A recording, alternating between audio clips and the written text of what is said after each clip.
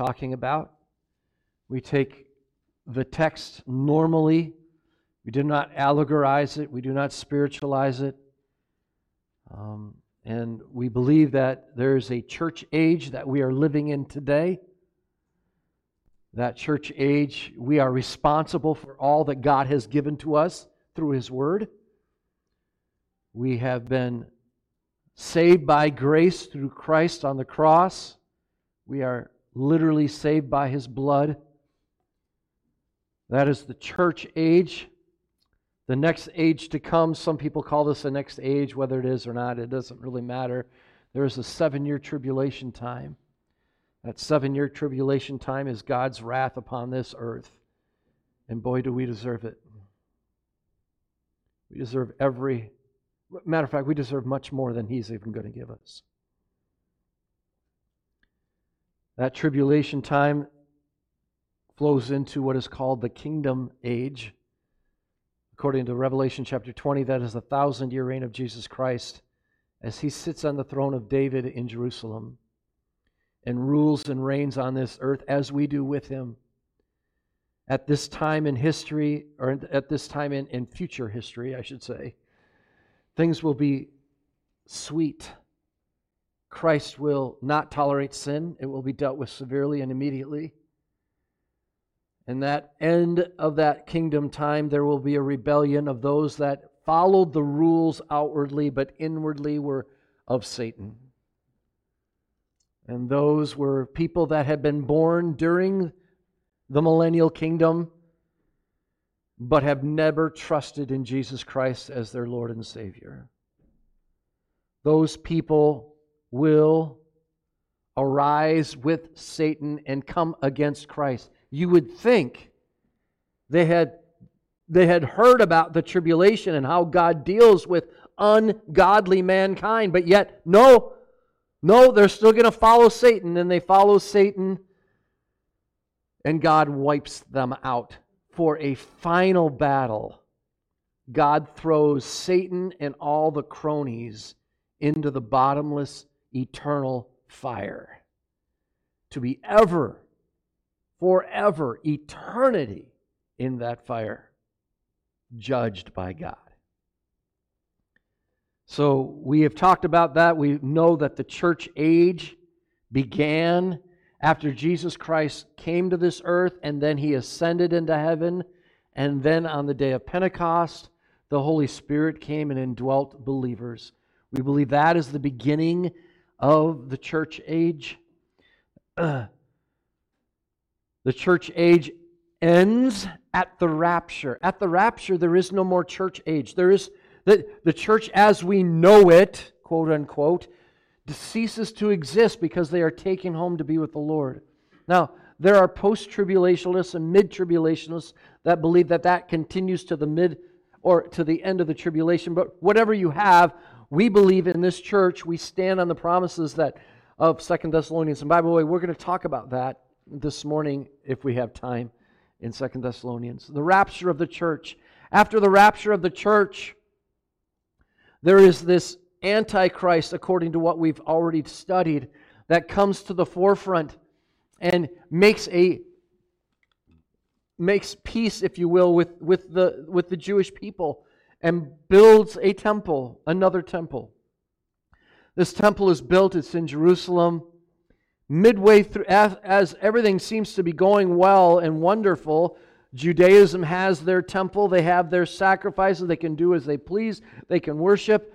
Midway during that 7-year tribulation, 3.5 years into it, the Antichrist creates what is called the abomination of desolation. He sets himself in the temple as God.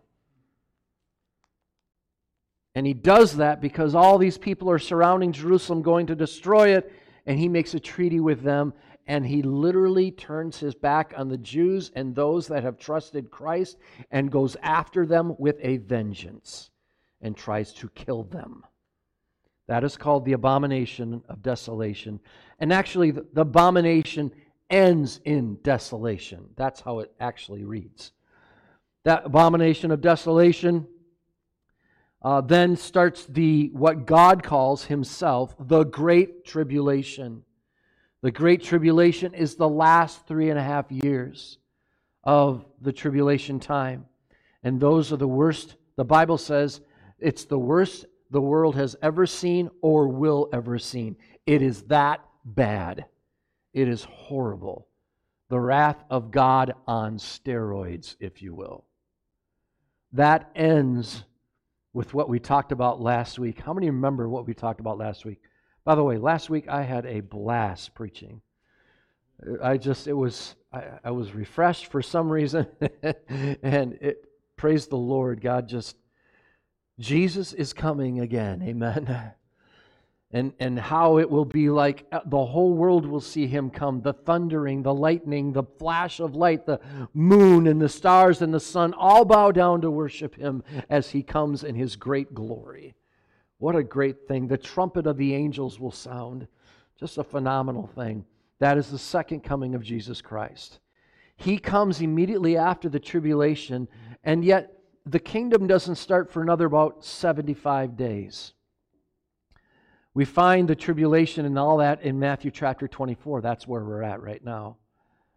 And then there's the 75 days. I'm not sure what's going on. We're not sure. God has chose to keep that more to Himself than allow us to see into those days. So, and then, by the way, we will have the kingdom in the fullness of the kingdom with Christ on His throne. What a great time that will be. Amen? For a moment in history, everybody on earth will be saved. But it will only be for a moment in history. And to be honest with you, I would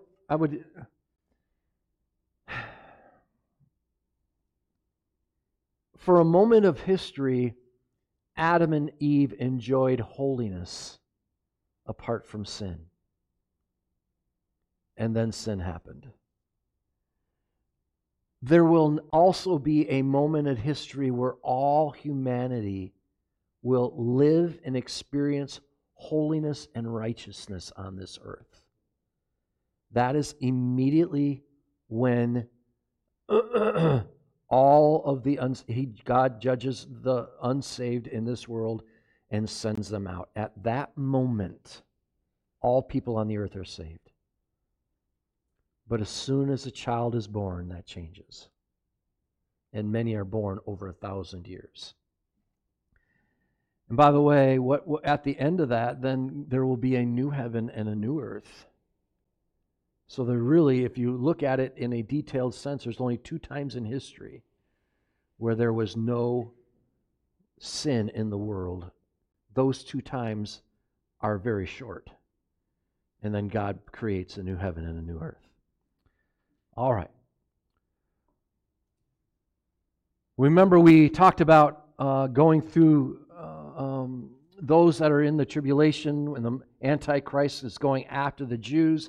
Flee to the mountains, get rid of it, don't turn back. And we've known that from verse 20 all the way down to chapter 24, verse 22.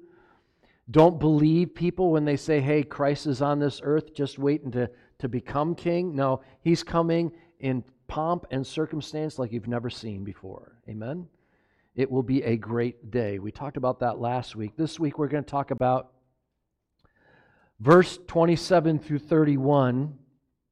Just as the lightning comes down from the east and from the west, that's what we talked about last week, about this great trumpet, and they will gather together.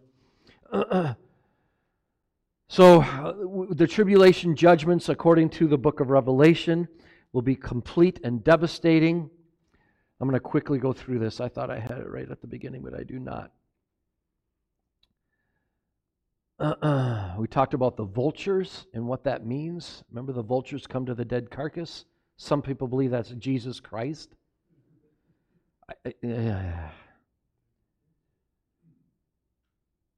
Son of Man will come in the clouds. We talked about that in Revelation and Psalm.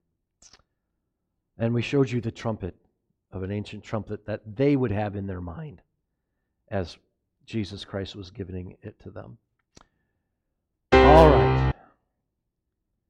I told you last week I would give you, remember when I said pray that the running away from Jerusalem is not during the winter or during Sabbath. Last week I gave you the picture of a Sabbath stone, which is a certain distance from Jerusalem, and that's as far as they could walk. Walking is working. It's as far as they could walk, and then they'd have to go back, and then they could do nothing the rest of the day. That was their allotment. So we understood Sabbath religiously. Okay, pray that it's not on the Sabbath because they're going to have a conscience issue going on. But the second thing was, pray that your flight will not be in the winter. Well, it doesn't snow very often in Israel. It does snow, but not very often. And in the hills it snows somewhat regularly, but not like here, obviously. Pray that it's not in the winter. Why? Because it's really cold, and there's going to be 4 feet of snow, and that's not what's going on. Polar vortex will blow down in. That's not what it's like, all right? What winter concerning there is flooding. The winter rains that are going all over the wilderness, they all, if you notice, they all come down into the Jordan Valley there. And this is a flooded Jordan Valley. Now, if you really remember, the Antichrist is after the Jewish people. Where are they going to go? First of all, which way are they going to go? To the east or to the west?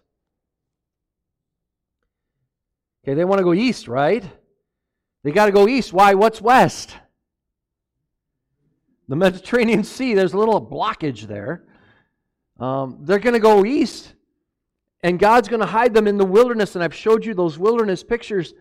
Can you imagine they're fleeing to the east, and they run into the flooding because it's during the wintertime? That was the mindset of what was going on in that text. All right. That makes sense? I told you I'd give you the picture. I got you the picture. All right, Matthew chapter 24, verse 32 through 35 is where we're going to spend this morning on.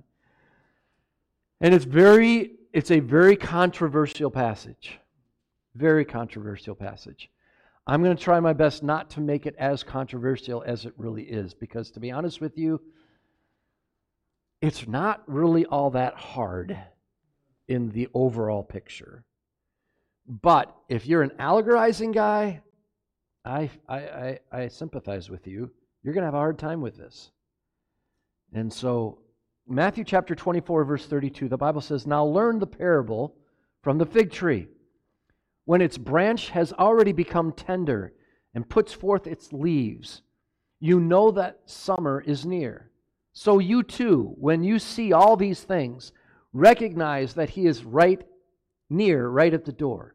Truly I say to you, this generation will not pass away until all these things take place. Heaven and earth will pass away, but my words will not pass away." One author, unfortunately, brought out the statement. He said, this one is really, really important because Jesus said it. You know what? We need to understand that the whole Word of God, Jesus said. The red letters do not make it extra special. All right? Yes, He did say it while He was on this earth. That is helpful. But don't relegate black. Don't be a word racist that think that the red letters are more important than the black letters. That's just ridiculous. All Scripture is just as relevant as each other and just as important. Nothing's more important, if you will. All right. So the Lord's return, as we talked about it last week, will be as real and an historical event as the first coming was. Let me ask you, was there excitement over the first coming of Jesus Christ? Yes or no? I mean, here we are a month away. By the way, how many want to know what our hymn of the month will be next week? I will try to put that on Facebook. It is God with Us. All right? We're going to learn that one for the rest of the month, next month. And the reason is it's Christmas, right? So here's the deal. Did Jesus Christ, was His coming at Christmas time 2,000 years ago, was this excitement? Did it have angels? Did it have talkings? Did it have lights? Did it have all those things? Yes or no? Yes, it did. Even though Christ was born in a humble manger, He had a host of angels talking to the shepherds. That wasn't a normal thing. He had a star that shone before the kings, the wise men. It was excitement. It'll be a grand thing. Believers will look forward to the return of Christ when their bodies will be redeemed. They will enter into the promised fullness of salvation. This morning we talked about in our CE hour how that Adam was created holy, but yet untested. And when he was tested, he failed. And because of that, we have been imputed on us guilt of his sin. Guilt that we are going to spend eternity in hell because we are in Adam. And we have been imparted upon us depravity. All of us have depravity, literal depravity. Every thing that makes up of an atom that is in your body is saturated in depravity. It's extensive. We learned that, and someday we will get the promised fulfillment of true salvation, which is glorification. This mortal shall put on immortality. Man, what a thing that'll be, amen? What a great day that will be. In that day, Satan will be defeated, the curse lifted, Christ worshiped, creation liberated and restored, sin and death conquered, and the saints glorified. Amen? What a day that will be.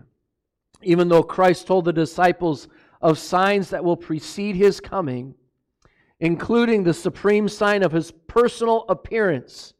Remember, the disciples questioned what? Why did Jesus give us all this information? He did it because the disciples asked, when will you come again? How are we going to know? What's the timing? And Jesus is answering this. That is very important to know before we delve into this parable. This parable summarizes and illustrates what he just said, and it acts as a transition to his answer to the disciples concerning his coming in Matthew chapter 24 and verse 3. So let's first of all look at this parable. First of all, how do we know it's a parable? Doesn't a parable have like a little story to it and got all these things going on? And we know it's a parable because why? God says it's a parable, all right? God says it's a parable. This isn't that hard. It says, now learn the parable from the fig tree. Okay, so what is the parable of the fig tree? What is a parable? A parable is a story or a saying that illustrates a truth using comparisons or hyperbole or simile. It can be analogies, examples, or models. An understanding of parables is essential if one is going to understand the teaching of Jesus Christ.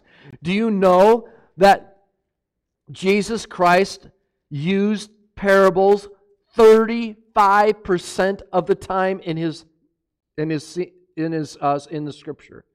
35% of the time. How many say that's a lot of parables? 35% of the time he did. At no point are the vitality and relevance and appropriateness of his teaching so clear as they are in the parables. While the parable form is not unique to Jesus, he was certainly a master of using this parable as a way of teaching. The parables are not merely illustrations for Jesus' preaching. They are the preaching, at least to a great extent. Nor are they simply stories. They have been truly described as both works of art and weapons of warfare, which are pretty awesome.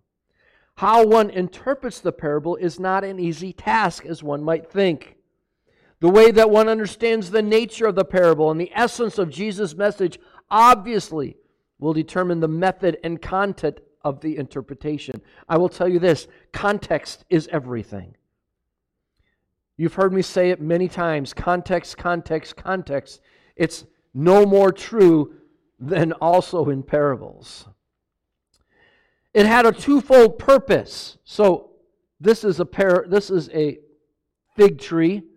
This photograph was taken in late March in the Judean hills west of Jerusalem. So there you go. I mean, so when the disciples learned the parable of the fig tree, this type of mindset would have been immediately in their mind. How many are excited to see that and know that? I think it's very important. Jesus, matter of fact, I think it was the attack at Ai. Not David. Joshua and his army pitched a tent on a hillside that now is a fig grove on that mountain. It's quite interesting. Figs covered the area of the New Testament. The Holy Land is covered with fig trees. For instance, there's a lot of people say, well, he used a fig parable. That must have some really super importance. How many have ever heard anybody talk about an oak tree as an illustration? Anybody ever heard oak trees? Oh, they're strong and mighty. You've heard, why would you use oak trees here? Or snow, or lakes. How many understand that? They use something that will trigger in your mind, oh, I get that. I know what's happening. So this one is a fig tree because there's figs all over the area. The geography of Israel is saturated with figs. A parable, like I told you before, is a story or a saying using comparisons, hyperbole. There's a purpose to this parable and to every parable. Two purposes. The purpose in Jesus, it seemed as well that there was a mystery that is given to the in-group and that the out-group is prohibited from learning that mystery. How many understand that? Some people had ears to hear the parable, eyes to see the parable. Some people did not. He used that for a purpose. I tell you what, when you have Pharisees and Sadducees, the out-group, and then you have the disciples on the in-group, and Jesus gives a parable, and the disciples, these dumb men, are going, yeah, I get that. And they're like, I don't understand this. It really makes me mad. I'm the one that's supposed to be smart. How many understand that? That's going on. That's the dynamic of these parables. Now, the Bible says to learn the parable. Did you see that? Learn the parable. Why? Learn means to genuinely understand and accept the teaching, to accept it as true and to apply it to one's life. In other words, I want you not only to have knowledge about this, I want you to have wisdom about this. Why would he be saying this to the disciples? Well, a preterist, how many remember what a preterist is? Someone who believes the prophetic things have already taken place in history. They believe that, okay, this has already happened because it happened in AD 70. So, therefore, the disciples then needed to learn what to do during this bad happening in AD 70. That would be their argument. I'm going to challenge that argument today. I think that's totally bogus, and I'm going to give you the reasons why.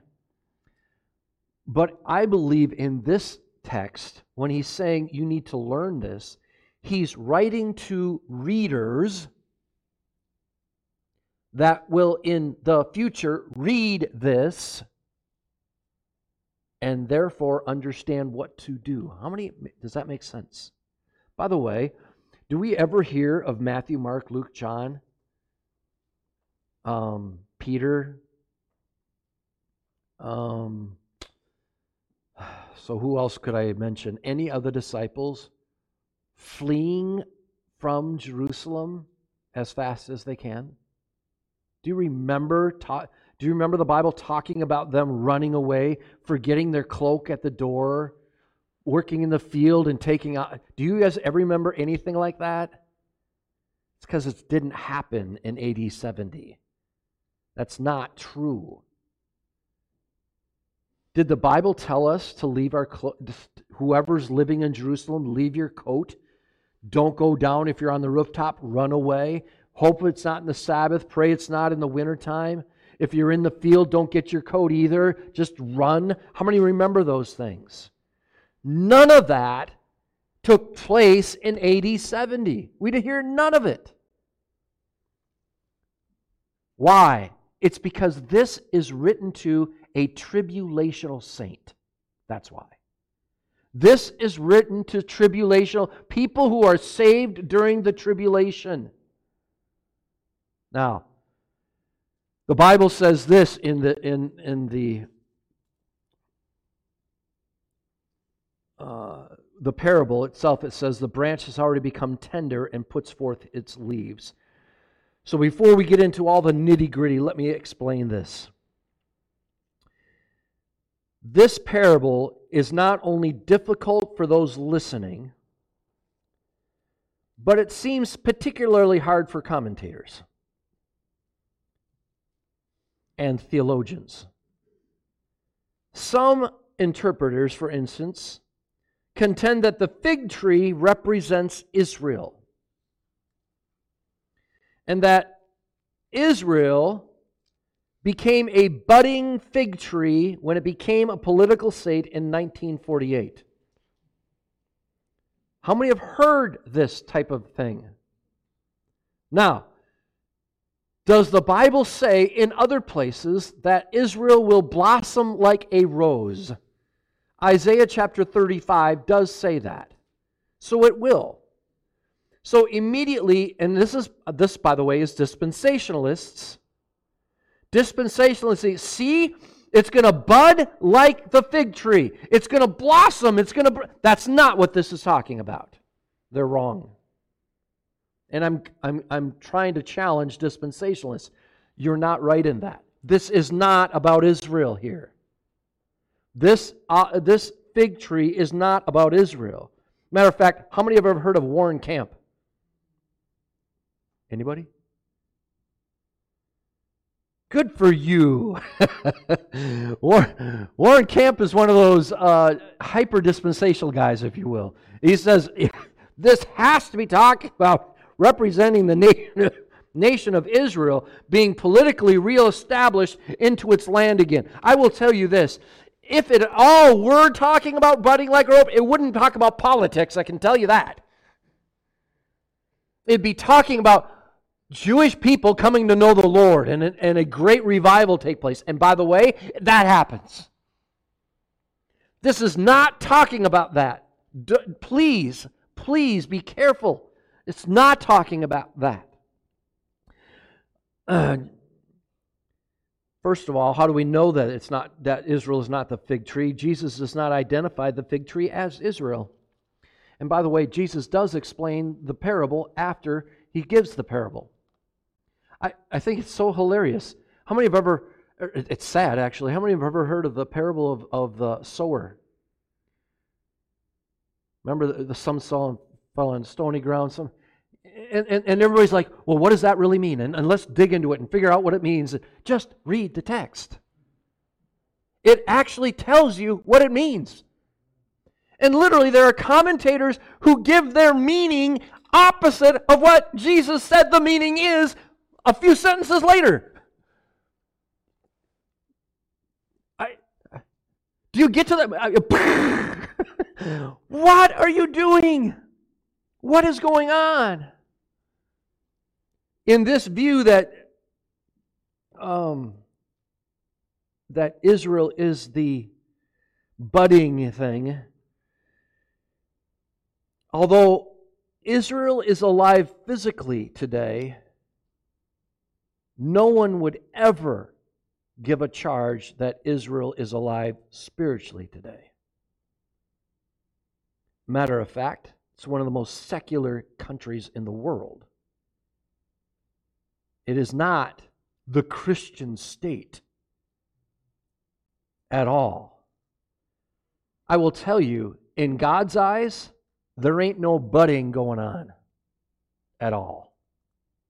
There's no beauty at all. Not until they repent and turn to the Lord will there be. So, Jesus is using this fig tree just like we would use an oak tree today because they're plentiful.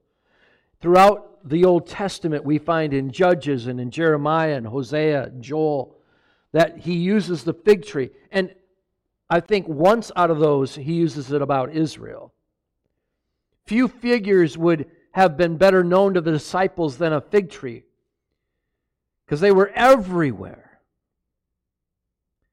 Now, the text says the branch, what is the parable? The parable is the branch has already become tender and puts forth its leaves.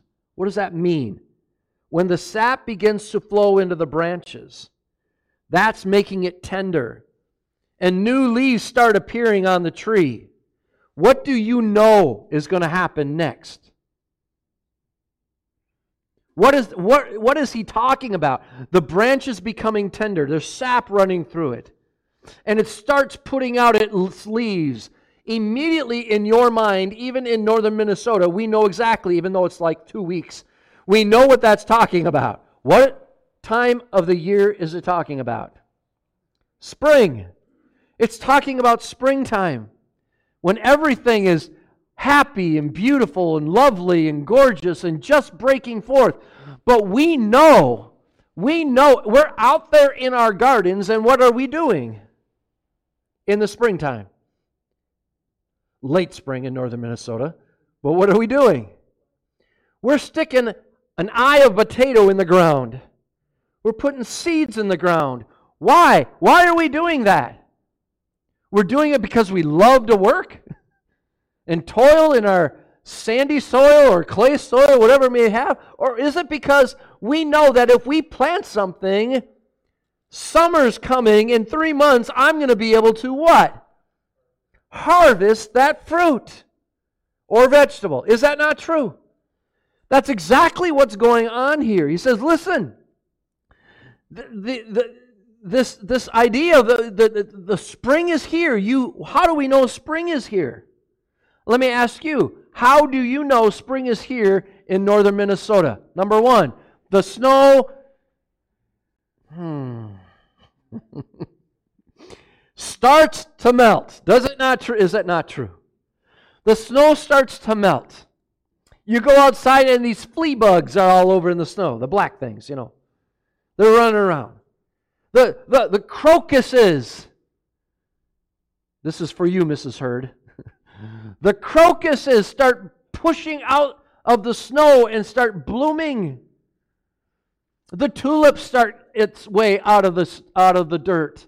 You see these things going, and you're like, yeah.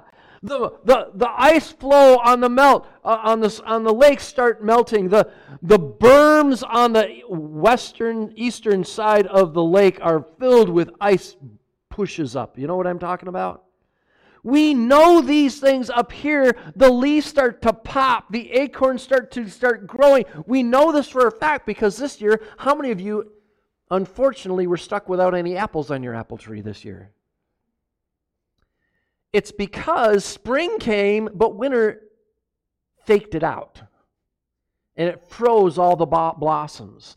So many people did not get to harvest apples this year because spring did not produce what it needed to produce. They froze. This is the same thing that's going on here. And by the way, it's even more colorful than that because spring is there. You saw all these things going on, but we anticipate the harvest. That's exactly what is understood in this parable. Summer is near and in far away. In northern Minnesota, 100 days between our frosts. Maybe a little bit more. There's not much. In our neck of the woods where we live, like in the lowland, like below sea level almost, it is cold all the way sometimes till June we have frost. And it will freeze probably right around September 13th. That's not much time. Not much time at all. How many know spring, summer, fall, winter? How many know that? How many kids know that? Why do they know that? Because they experience it all the time. We know we're in winter when a Christmas tree goes up. We know in spring because the mud boots go on. We know it's summer because I can have shorts on. Well, I can't, but some people can. We know it's fall because the leaves are starting to fall. The turkeys are being killed. We know these things, so it's very relevant in our heads. We understand them. And that's exactly why Jesus Christ uses them. He uses this. He uses this because He wants us to understand that, hey, harvest is close. Harvest is near. The time of separating unbelievers from believers and condemning the unbelievers to judgment is coming. John the Baptist spoke of this. He said, his winnowing fork in his hand, thoroughly clear his threshing floor. He will gather his wheat into the barn, and he will burn up the chaff with unquenchable fire. The harvest is truly plentiful, but the laborers are few. Therefore, the Lord beseeches the Lord of the harvest to send out workers into the what? Harvest. This harvest simile, if you will, or analogy, is so clear of what's going on during the end times. How many of you have ever grown carrots or onions? Man, we had a bumper crop of carrots this year, and they are so much better out of the ground. Just wipe that manure off and have at her. How many do that? Am I the only one? Everybody, yeah. Anyways, you think, oh, they're so good. And then if you get a big one, they like break in the ground. They're so big. You got to get a pitchfork. But the point is, how many of you, when you grab those carrots or onions the same way up here, how many know what grew onions? Yeah, this is a really hard area to grow onions. What happens is, when you plant your seeds, weed seeds grow faster than onion and carrot seeds. And onion and carrot seeds are like these little pieces of hair sticking out. How many understanding this? And if you let those hairs grow a little bit, all of a sudden it's going to be like this green, whoosh. Where are they? Right? Where are they? Jesus had a parable earlier in Matthew that said the exact same thing. He said the tares growing up in your seeds. In the good seeds that are growing, the tares are growing right amongst them. So what does he tell the farmer? He says, listen, don't touch the weeds. Why? Because if you pull them out, what's going to happen? Those hair-like fingerling carrots and onions are going to pull right out with the bad weeds. Don't do that. Wait until harvest, then pull them. He said that is a perfect picture of what takes place at the end of the tribulation. That is exactly what he is talking about. It's exactly what he's talking about. The parable, the wheat and tares, Jesus spoke to the farmer, allowing the good wheat and the bad tares to grow together until harvest time, when the tares could be accurately identified and then destroyed.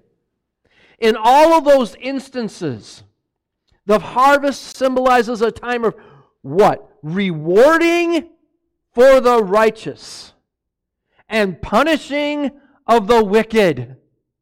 I'm going to grab these and they're going to be with me. And I'm going to take those and they're going into the...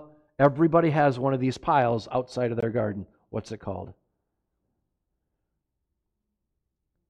The compost pile, right? They just get chucked in there. Or they get burnt. By the way, a smart farmer burns them. Do you know what happens when you throw weeds in your compost pile? They dry, and then when you use the compost in your garden, you reintroduce and plant those seeds. Way to go.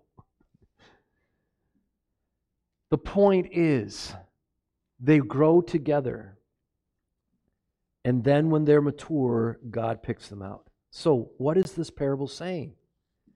Jesus was simply illustrating to the disciples that when the signs he has just been describing begin to transpire, the time of his return will be very near. Verse 33 and 34. Even so to you, when you see all these things. Now he's giving you the example. He's saying, I'm going to explain it for you. When you see all these things, recognize that he is near, right at the door. Truly I say to you, this generation will not pass away until all these things take place. So what is he saying? What are these things? Jesus actually explains it. He says, all these things. What are all these things? Let's look at chapter 24. Do you not see all these things? Truly I say to you, not one stone will be left upon another which will not be torn down. As he was sitting on the Mount of Olives, the disciples said, hey, tell us, give us signs, tell us what's going to happen. When are we going to see these signs? When are you coming? When's the end of the age? Jesus said, see to it that no man misleads you. For many will come in my name saying, I am the Christ, and will mislead many. You will hear of wars and rumors of wars. Do not be frightened. Nation shall rise against nation, and kingdom against kingdom. And there will be famines and earthquakes on this earth. But these are just birthing pains. Then they will deliver you to tribulation. They will kill you. You will be hated by all nations. At that time, many will fall away and betray another. Many false prophets will arise. Because lawlessness is increased, most people's love will grow cold. But the one who endures to the end, he will be saved. This gospel of the kingdom will be preached in all the world as a testimony. Verse 15, the abomination of desolation. So what are all those things? All those things. Those are all signs that, hey, Jesus is coming near. We are closer today than we ever have been. Amen. But for those that are in the tribulation, specifically those that are in Jerusalem, they need to watch for these things and they will all take place.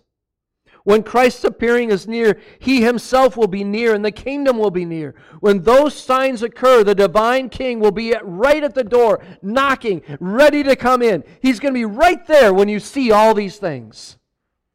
Now, some people are looking for those things right now. Folks, this is talking about the tribulation period when we as the church will not be here. We need to warn people. Well, we're not going to see these signs. Or if we do, we'll see them from afar, like heaven. Then he goes on and says, this generation, do you see that? So, even so to you, when you see all these things, all this list, he just showed you, all this list, I just read it to you. Recognize that He is near. So, what he's saying is, you saw the leaf budding coming out of the fig tree. Recognize that the harvest is near. Do you see that? That's exactly what, it's not that hard. How many think that's not hard? Spring is here, summer's coming. Has it ever changed? It won't change. Spring goes into summer. Summer into harvest. These things are going to happen. This is what he's trying to tell them.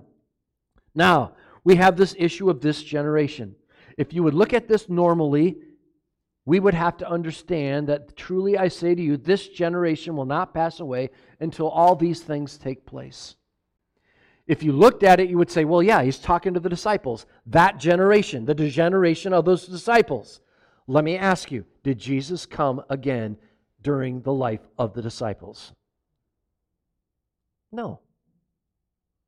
Okay, so experience tells us that can't be true, does it not? But there's more to it than that. How do we know that this generation is a future generation? How many would like to know? When we started this passage, we explained some of these things to you. So here's 7 of them. This generation, this is how it's understood. Number 1, some people believe that this generation means the immediate generation Jesus is physically talking to, the disciples. And what they answer that with is this: because in AD 70, not 40 years later, the destruction of Jerusalem happened. In other words, they view this prophesying by God to be a historical event in AD 70. Okay, that is a preterist mindset. How many understand this? Am I not helping you? Are you following? Either a lot of people are tired or I'm shooting blanks. I don't know what it is. All right, so some people say immediate generation. That means the generation of Peter, James and John, Paul. That generation will see all this stuff. It will not pass away, and I will return. Well, they believe that's true because of the destruction of Jerusalem. I will talk to you in a little bit to tell you all the things that happened according to the text that didn't happen at the destruction of Jerusalem. It's not true.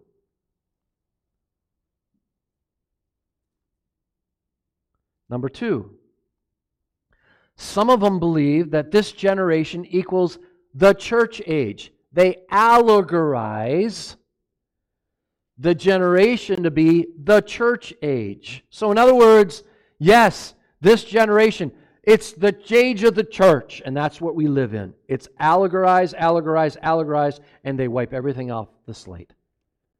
It's a dangerous thing. That's covenantal theologians that would do that. Then there's a third view, and that third view is a future generation of the tribulation. That is a dispensational view. That is taking this to mean Jesus is saying the generation that sees all of those things is the generation will not pass away until I come again. In other words, here's the deal. How many would say the generation is 40 years? How many would agree with that? Okay. So would you say that 7 years is definitely within the same generation? Absolutely. That's exactly what he's talking about. It is going to be 7 years. We'll see these signs. The tribulational saints will. And they that see the signs will see Him come again. That's what it's saying. Does that make sense?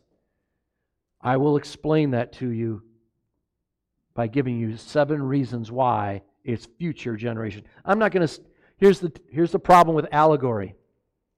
Number 1, allegory cannot be defended well because anything can go. Whatever you pull out of the sky may or may not be right. You can't do that. There's no way to proof that. Number 1. Number 2, being that it's a preterist thing. No, not at all. He didn't come. It's going to get really bad. So here's the deal. Did Jesus say this generation will not pass until I come? Is that what He said? It's exactly what He said. So here's what's going to happen. Did Jesus come when the disciples were alive? Yes or no? What does that make Jesus? You can't trust him. You just made him a lot. How many follow that? If this is AD 70, then Jesus is a liar because he's not come back yet. Not only that, but there are many other things. Number one, reasons why it's future. Number one, there have been no labor pains. What are the labor pains? All these things, the things abomination of desolation, famines, earthquakes, and the list goes on and on and on. That list, there were no labor pains. They haven't come yet. COVID's not on the list. There's no enduring to the end. Man, Peter gave a good shot, but he didn't endure to the end. He gave it all, but didn't make it. How many understand this? That makes zero sense. Not at all. And I'm giving you verses at the end of these. By the way, there's a trick I learned in seminary, and that is I have my phone up all the time now. When I have all this up there, just go click, and now you got all the notes. No worldwide evangelism. In 70 AD, was the world evangelized by the church? We know for a fact that's not true because Paul wanted to go where? Because it hadn't been churched yet. He wanted to go Rome and he wanted to go to Spain. Do you remember that? Because why? They hadn't heard the gospel yet. No worldwide evangelism has taken place. When was the abomination of desolation? The abomination of desolation is this, and this is so important. If you read this the way it says it, abomination of desolation. It's an abomination that takes place within the temple that makes it desolate. Here's the deal. Titus destroyed it. Then went to the destroyed temple and said he was a god. That did not desolate the temple. How many understand that? There was a destruction that took place. They destroyed it. Then the abomination. By the way, Epiphanes, Antiochus Epiphanes, and I would add Titus are simply shadows of what this is to be. It is not the actual thing. Okay, where is the Great Tribulation?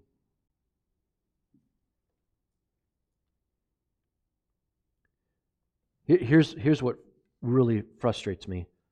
In AD 70, it was grotesque, it was sick, it was disgusting. And thousands, maybe millions of Jews were slaughtered. Here's the issue. What happened in 1945?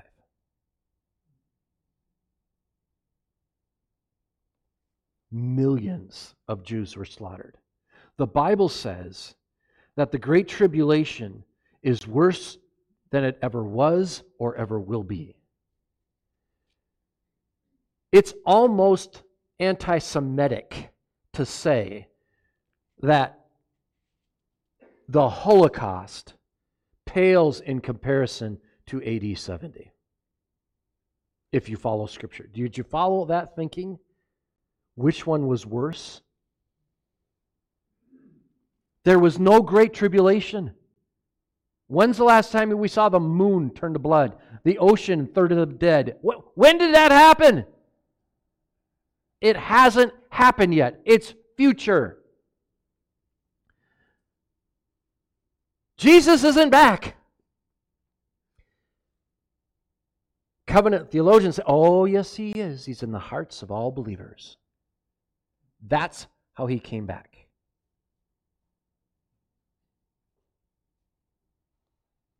Listen, folks. If that's true, then what hope did every Christian want in the New Testament? The hope of His return. The great hope. Is not that our great hope? You can't just dismiss Jesus coming again, but because He lives in our heart. That's ridiculous. There is this hope that Jesus is returning. Why? He says so. We just talked about it last week. No Son of Man has appeared. That generation, the generation of the disciples, saw none of this. Zero. That generation, Jesus is not talking about this generation. Let me ask you this. And they would argue this. Matter of fact, I got so wrapped up into this. It just threw my mind into a tizzy in frustration. I was reading a paper done by a covenant theologian saying, well, Jesus never talked about anything except for the people around Him. It was never about people that would later come. What is prophecy? Not only prophecy, what is before the foundation of the world? It just doesn't make sense. It's insane.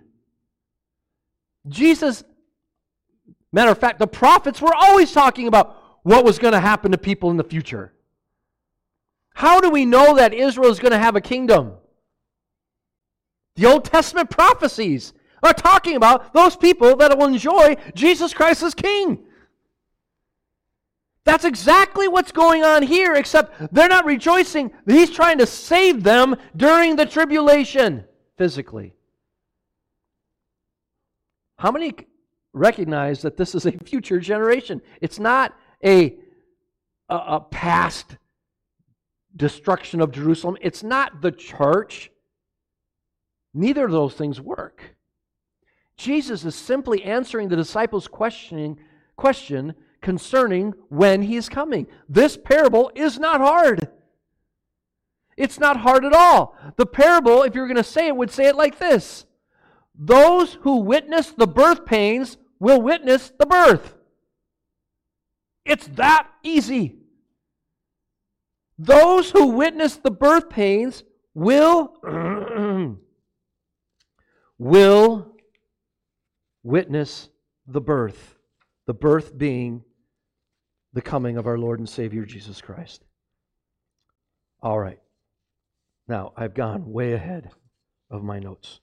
Hang on.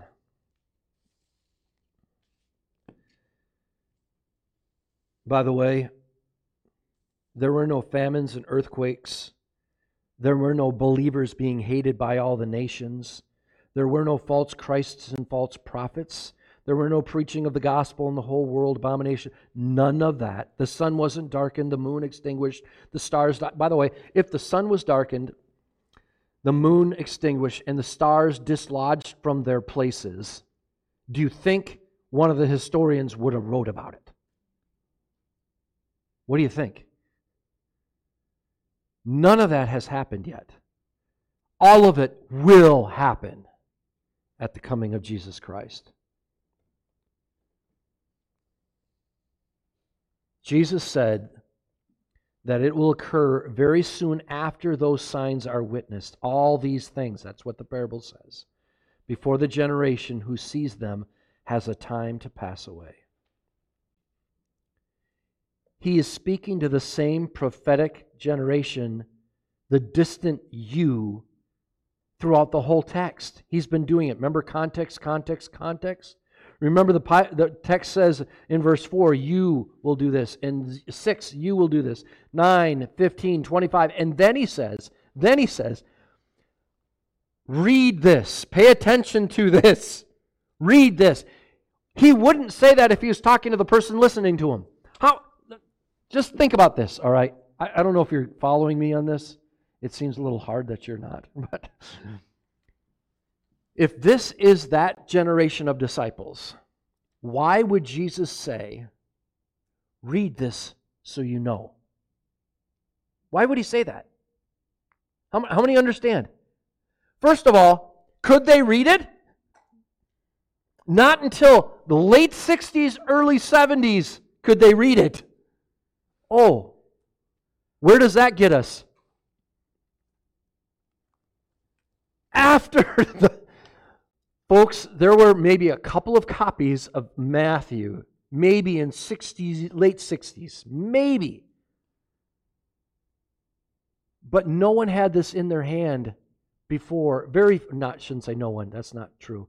Very few, if anyone, had it in their personal possession by AD 70 when this supposedly happened.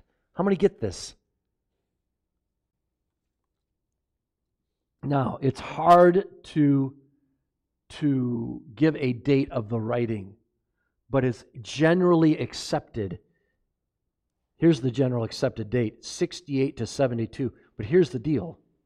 68 to 72, let's just say that's correct. I'm not saying that's absolute because I don't know and nobody really knows exactly. Let's say that is. Do you know when Titus surrounded Jerusalem?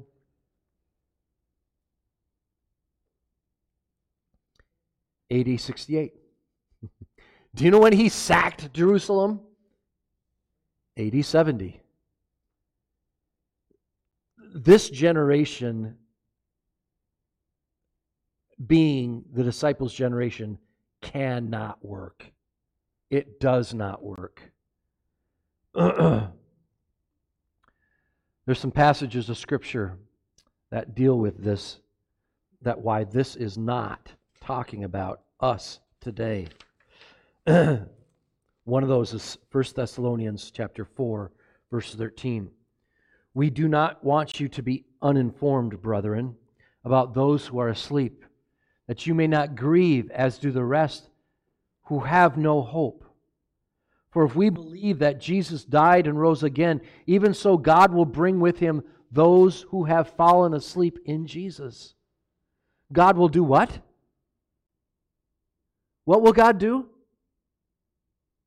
Bring with him those who have fallen asleep in Jesus. For this we say to you by the word of the Lord, that we who are alive and remain until the coming of the Lord shall not precede those who have fallen asleep.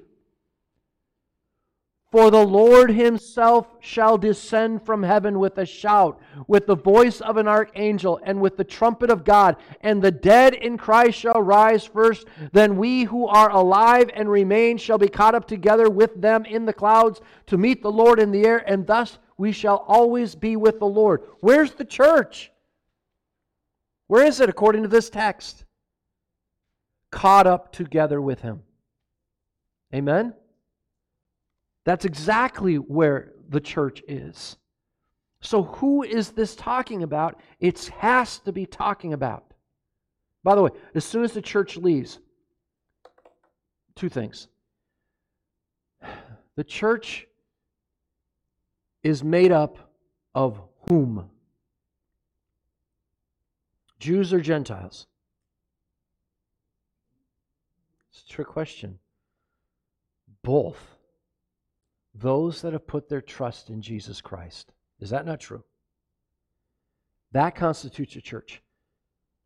At the rapture, at this, what we call the caught up of Christ, how many Christians remain on this earth? 0. But we know from the text that then people become Christians. Why? 144,000 are saved. 2 witnesses are given to them by God. And then people are slaughtered during the tribulation because of who? Their name Jesus, right? So we know that's who Jesus is talking to. That's why he says, read this. It's not the people going to go through AD 70. It's the people that are left here on this earth after the tribulation. Are you following this? Now, can we go to the bank on this? Are we sure about this? Well, Jesus says explicitly that both heaven and earth will pass away. Heaven and earth will pass away. What does that mean? Will it? Yeah, it will, because at the end of the kingdom, we started with this, there is going to be a new heaven and a new earth. The old heaven, the old earth will pass away. Does the world think, apart from the nut jobs, does the world think it'll pass away? We're going to live forever here. We're fine. We're not. Heaven and earth will pass away, but my words shall not pass away. What is Jesus saying here? He's saying, I'm not a liar. I'm telling you the truth. You can guarantee this. My words will not pass away. What are His words? These are the signs that I am coming again, and I am coming again. We have not seen those signs yet, because we are not there yet. Nor will we be there. The tribulation saints will. Luke 16 talks about this. I will tell you this. These theologians that believe that Jesus was just, they're kind about it. They say, Jesus was just mistaken when He said this. When He said this generation, they literally say, they have to say it. They literally say He was just mistaken. Why? Because He didn't know the time and the hour.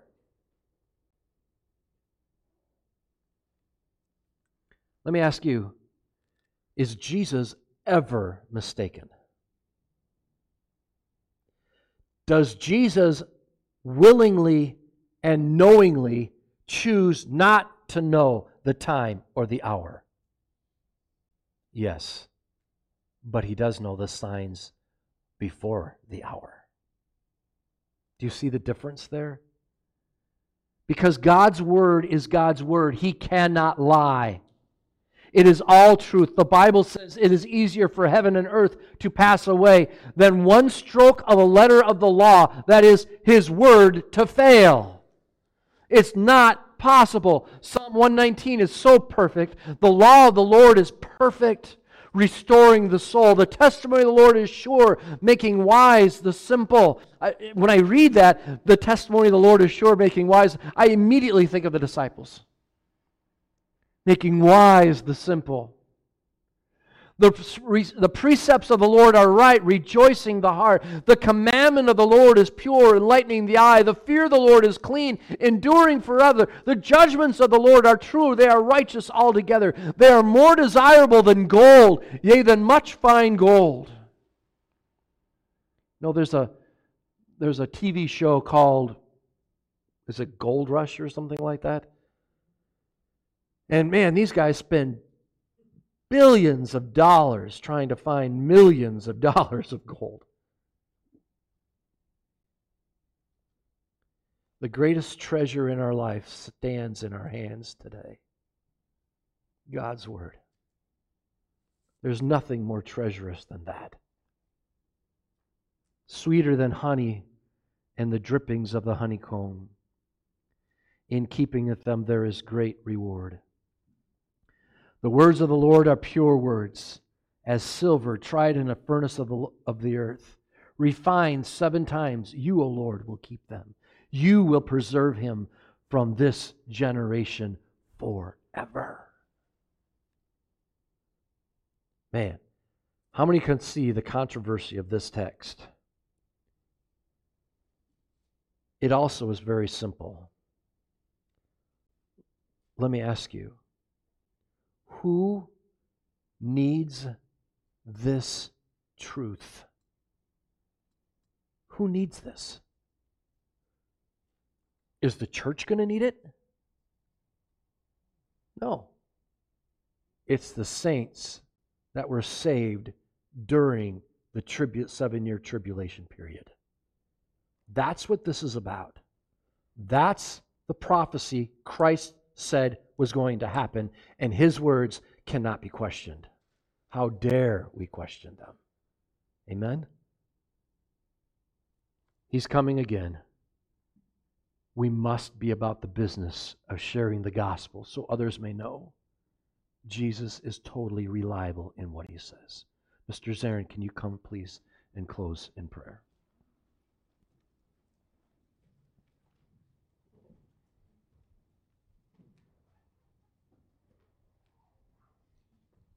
Let's stand and be dismissed in prayer. Heavenly Father, we come before you. Father, it says in the Word of God, the book of James, to count it all joy when ye fall into diverse temptations and testings. Father, there are many in our church facing tests. Father, it's hard to rejoice when your heart is breaking. God, I pray that we would be able to focus on you as we go through these various things. Father, we pray for Pat and Pam as they struggle with different things, and God, help them again to recover and come back to fullness. Pray for Carmen and for Gloria and for Tom, for his salvation. And Father, so many others that we don't really have time to name. But God, help us again just to realize that nothing happens to us, but we know that it comes from the hand of a loving Father. Help us, Father, to realize that and rejoice in it. In Jesus' name, amen.